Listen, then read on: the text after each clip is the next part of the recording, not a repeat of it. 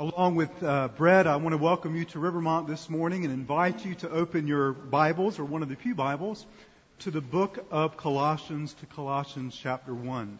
We'll be exploring verses 1 and 2. Now, if you've been with us winter into spring, you know that we've just finished a sermon series through the Gospel of John entitled That Our World May Know. And to finish that statement from our vision, that the world may know the love of Christ and be filled with the fullness of God. Today, with excitement and anticipation, we begin a sermon series in Paul's letter to the Colossians entitled The Supremacy and Sufficiency of Christ.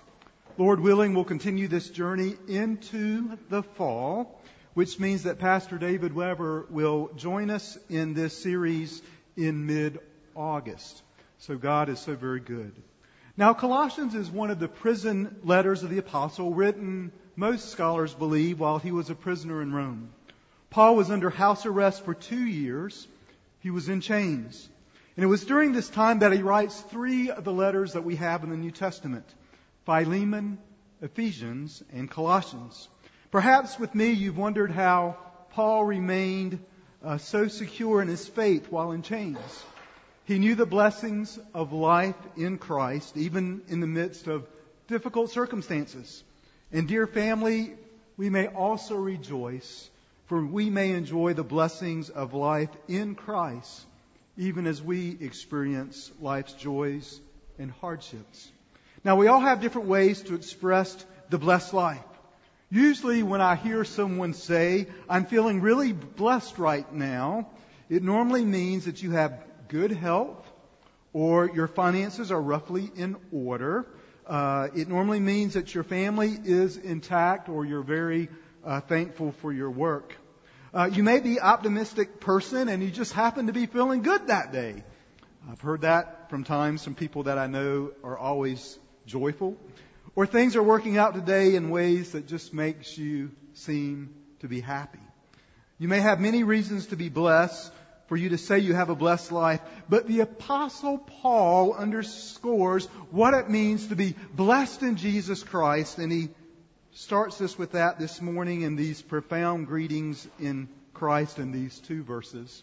So would you please join me as we read Holy Scripture, Colossians 1, verses 1 and 2.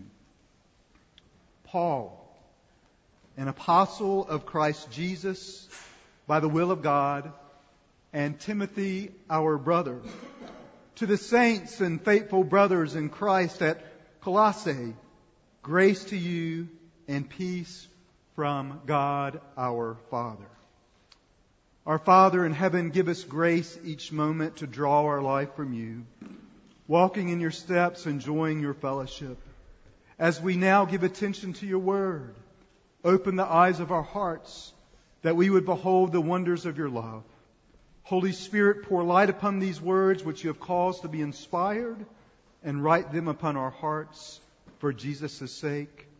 Amen. Now, the church at Colossae was one of 2 New Testament churches, the other being Rome, that Paul never visited before he wrote letters to them. The Colossian church had been planted by Epaphras. He was a native of that city. He was converted and discipled by Paul during Paul's extended stay in Ephesus. It's likely that Epaphras also planted churches in Laodicea and in Hierapolis. The church in Colossae met in the home of Philemon, whose runaway slave Onesimus, you may remember, had met Paul and also met Christ during Paul's Roman imprisonment. Paul sent Onesimus back to Philemon, urging him to forgive and welcome back his runaway slave as a brother in the Lord. Now, unfortunately, the Colossian church was being plagued by false teaching. They believed in Christ, but taught that you also must do much more than trust in Christ to experience completeness in Him. And we'll see some of this as this letter unfolds. So Epaphras went to Rome and found Paul under house arrest in chains. And he told him about some of the problems that he was facing. He was asking his spiritual father for some guidance. In response, Paul wrote Colossians and then probably expanded it into the letter to the Ephesians. Now, both epistles are similar in structure and content, yet in Colossians, the emphasis is on Jesus Christ, the sufficient and all-supreme head of the church. And in Ephesians, the emphasis is on the church as the body of Christ, of which Christ is the head. Colossians is focused on protecting the church from false doctrine, and the result is this wondrous letter that we have before us, which exalts the absolute supremacy of Christ and the certain sufficiency for our salvation and for our entire lives that we enjoy in Him. So let me tell you where we're heading this morning in these two verses. There are three questions, basically, with three responses. When you look at verse 1, we can ask the question, how do we know for sure that we are to trust these words of the Apostle Paul? The response is his authority by the will of God. Secondly, though, in the first half of verse 2, you'll see that the second verse is written in two little paragraphs. In the first half of verse 2, we ask the question, who are we in Jesus Christ? And of course, the response has everything to do with our identity and relationships. And then thirdly, as we look at the second half of verse 2, we want to ask the question, what blessings undergird our daily and eternal life? And of course, you see here in your bulletin, the response are blessings of grace and peace. So let's begin with the first point here, authority by the will of God in verse 1. Now again, as far as we know, Paul never went to Colossae. Yet he led Christ, Epaphras, who in turn planted the Colossian church to the Lord Jesus Christ. The Colossians were evangelized by someone that Paul had evangelized. So Epaphras, we would say, is the Colossians' spiritual father, and Paul is their spiritual grandfather that they had never met. So the question is, how would Paul identify himself, introduce himself to a people that he never met? Well, he could say, from your grandfather in the Lord. He could also say, as your pastor's pastor. He could say, as your friend in Christ, or as your prayer warrior, or as a fellow pilgrim with you. And all of those things would be very true. However, this is what he says. This is what Pastor Brett shared with our children this morning. Paul, an apostle of Christ Jesus, by the will of God. Well, why would he choose to introduce himself this way? Well, apostle, as you probably know, means sent one. And it's usually used in the Bible regarding the 12, plus Paul and probably James, the brother of the Lord. These men had seen the risen Lord. They had authority to perform miracles, and they were directly appointed by Christ to be about the foundation and founding of the New Testament church. So what Paul is saying to the Colossians, and what he is telling you and me, that you can take my words to heart. You can take them to the bank. I am speaking to you the Word of God in apostolic office. I am speaking on behalf of the Lord Jesus Christ. I am speaking to you the Word of God. So what unfolds before us every time we come to the Scripture is that what is being written is not mere opinions of men. Paul comes with decisive directions and with decisive truths. He is laying forth the foundation for the Colossians and for us to receive as an apostle by the will of God. Now, in this first point, it reminds us of the importance of the authority of the Bible in our own lives. We receive Scripture as authoritative in all matters of life and of faith. When the Scripture is read, it comes with no arguments to try and convince you of what it is, except itself by the power of the Spirit. It is self-evidently true. By the power of the Spirit, when you read the Scripture, it testifies in your own heart that it is true. It describes what you are like on the inside. It unfolds the mystery of salvation. It is perfect in the scope and plan of our redemption. The Scripture shows forth itself to be what it claims to be, the very Word of God inspired by Him. And it's our job through the illumination of the Holy Spirit to receive it. Now, I doubt that there are many in this room that would openly reject God's Scripture. If we did, we wouldn't talk about it amongst fellow church members. However, sometimes we have a certain apathy or an indifference about God's Word. Perhaps we resist thirsting for the Word of God, drinking in the Word of God day in and day out, in private, in family devotions, as well as in corporate study and worship. Perhaps our problem is with a practical denial of the authority of the Word in our lives. We accept the Word as the Word of God, yet sometimes we live in ways which contradict it.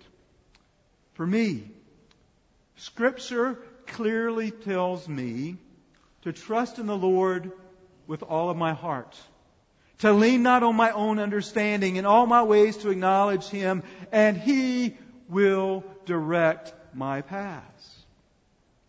However, I don't always trust Him with those whom I love. Sometimes I think I could do a better job than God Himself in making my paths straight.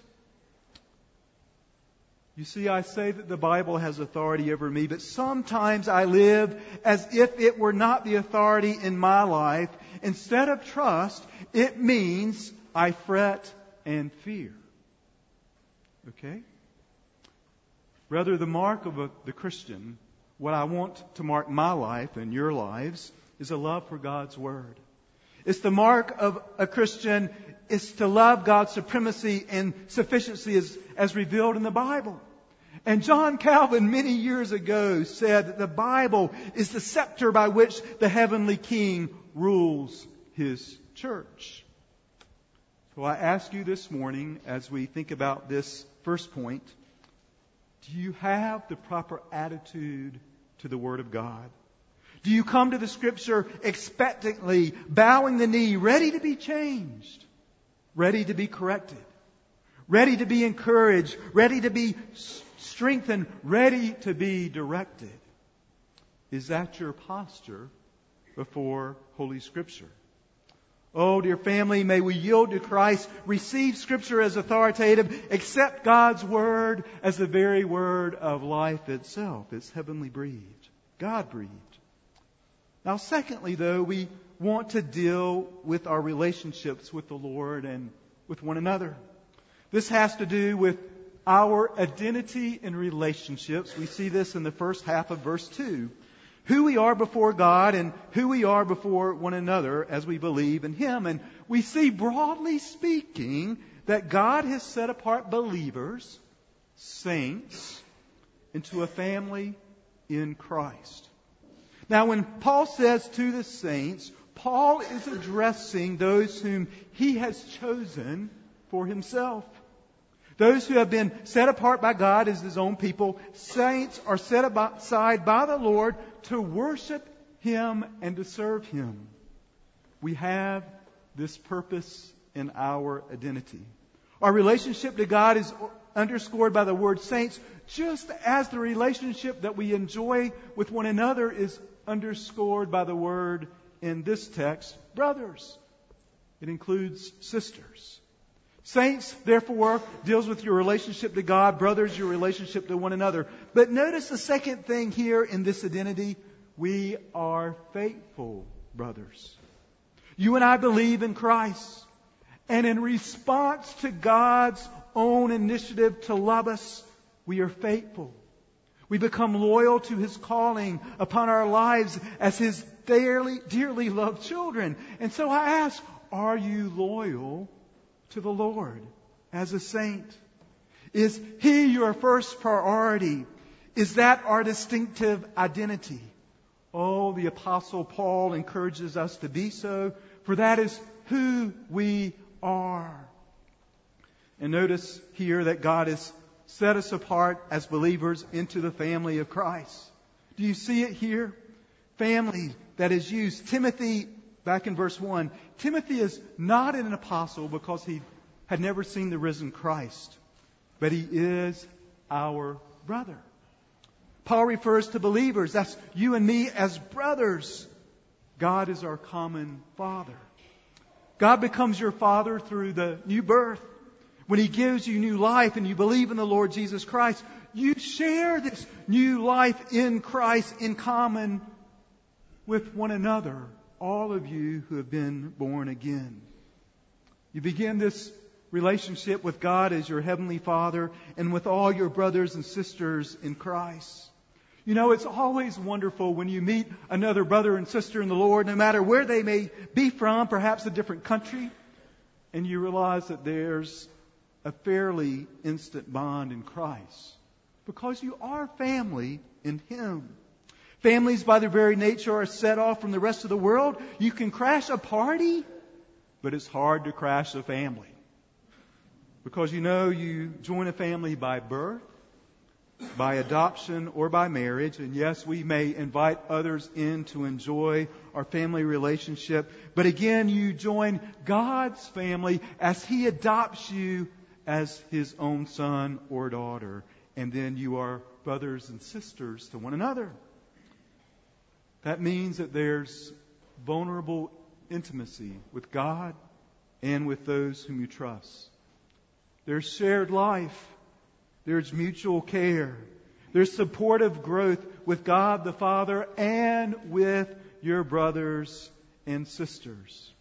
Now notice how this occurs. Our distinctiveness as God's family is possible through, in Paul's favorite phrase, it happens because we are in Christ.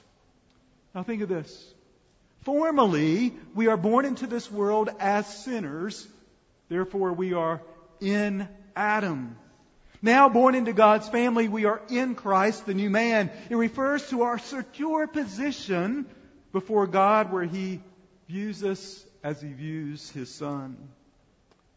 So Paul will tell us in this wonderful book, in Him we have redemption, the forgiveness of sins. In Him are hidden all the treasures of wisdom and knowledge. And in Christ we have been made complete. We've been made whole. We are total in what we are meant to be. And so as Paul also proclaims in Ephesians chapter 1, in Christ God has blessed us with every spiritual blessing in the heavenly places. We inherit everything we need for life and godliness in Christ. Oh, family, do you realize how secure you are in God? When He is the one who has set you aside, you are secure in Christ because now Christ is at the right hand of Father, far above all rule and authority and power and dominion and every name that is named, not only in this age but also in the age to come. You're secure. God has given us His word to the apostles. He has set us apart into His family. That is who we are, chosen by God to be His saint, placed in His family as faithful brothers and sisters, rooted in Christ for all eternity. Now, for our graduates from high school, trade school, college, and for the families that are here today as we celebrate, yes, from God's Word, I encourage you to trust in the Lord with all of your heart, just like I need to do daily, and to embrace your identity as a saint, as a faithful believer, as a brother and sister in Christ. Parents, you do the same. Smiles. Now that leads us to our final point here, the ongoing blessing that we have as recipients of God's unmerited favor. You know, as we think about the blessed life, while these things are good, it's not how much money you have or what kind of health you really enjoy. It's not how well your family is doing. It's not that you have a great job or that you live in this great land. It's none of those things. Rather, we have blessings of grace and peace. This is the final part of verse 2. Think of this. We are being loved by the grace of God each and every moment. Being loved not because you do something, but because He loves you with nothing in you but the need to be loved.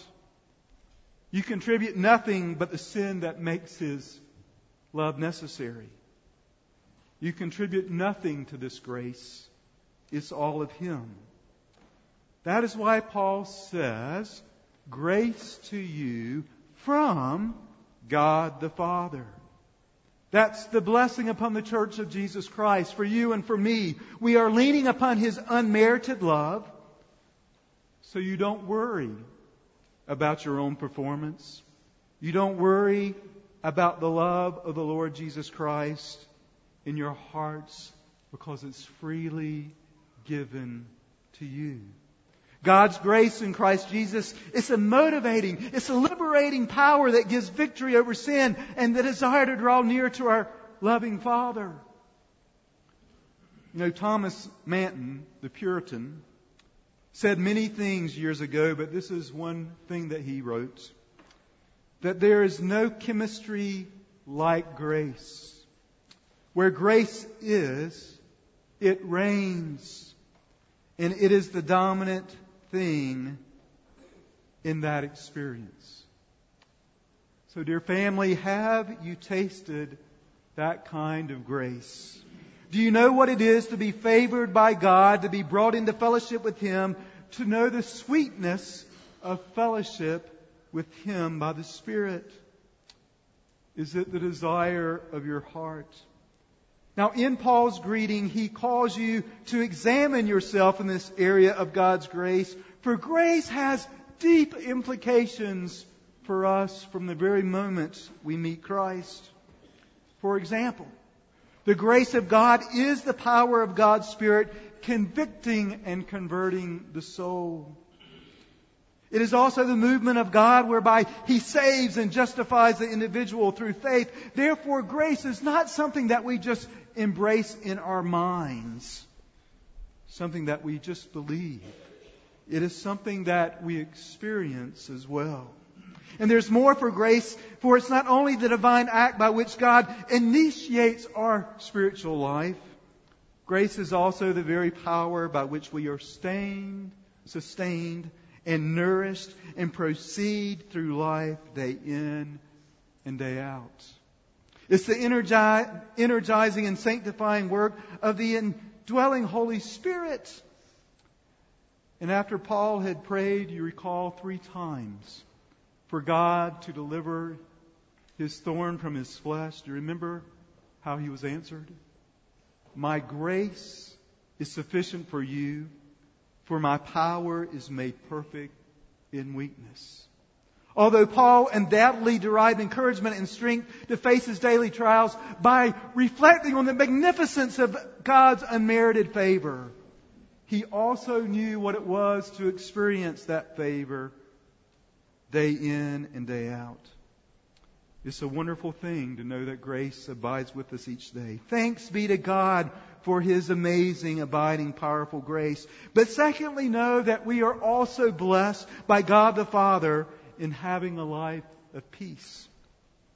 You know, in the New Testament, peace, or shalom, basically means that the wrath of God is removed from you and from me who trust in Him by the blood of Jesus Christ shed upon the cross.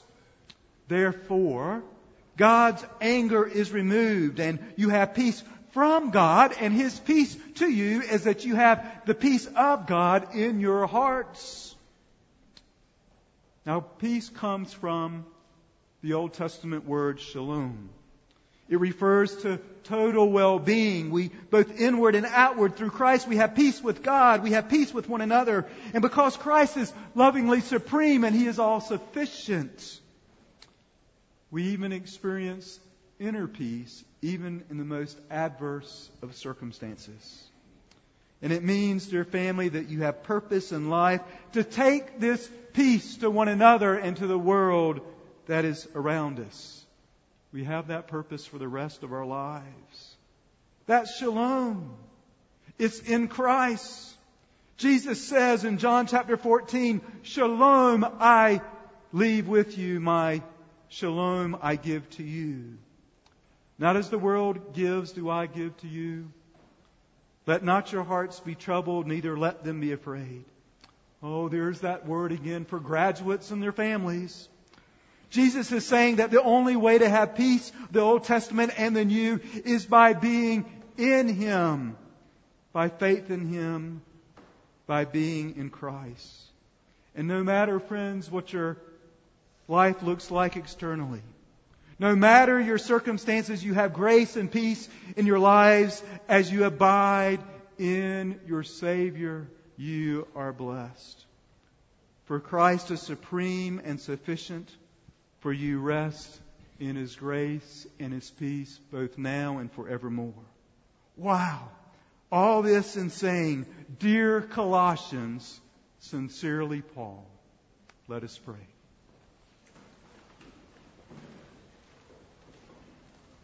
Father, we thank You for the life we have in Christ Jesus. May we enjoy and praise You for this life, that we may proclaim the grace and peace throughout the world.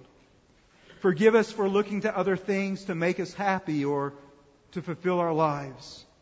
And help us to denounce all of the distortions of the gospel around us, that our souls may be kept only for our relationship with You, our Savior. This is our prayer, dear Father, for we have been loved with an everlasting love. We give ourselves to that everlasting love, grace and peace in Jesus now. Amen.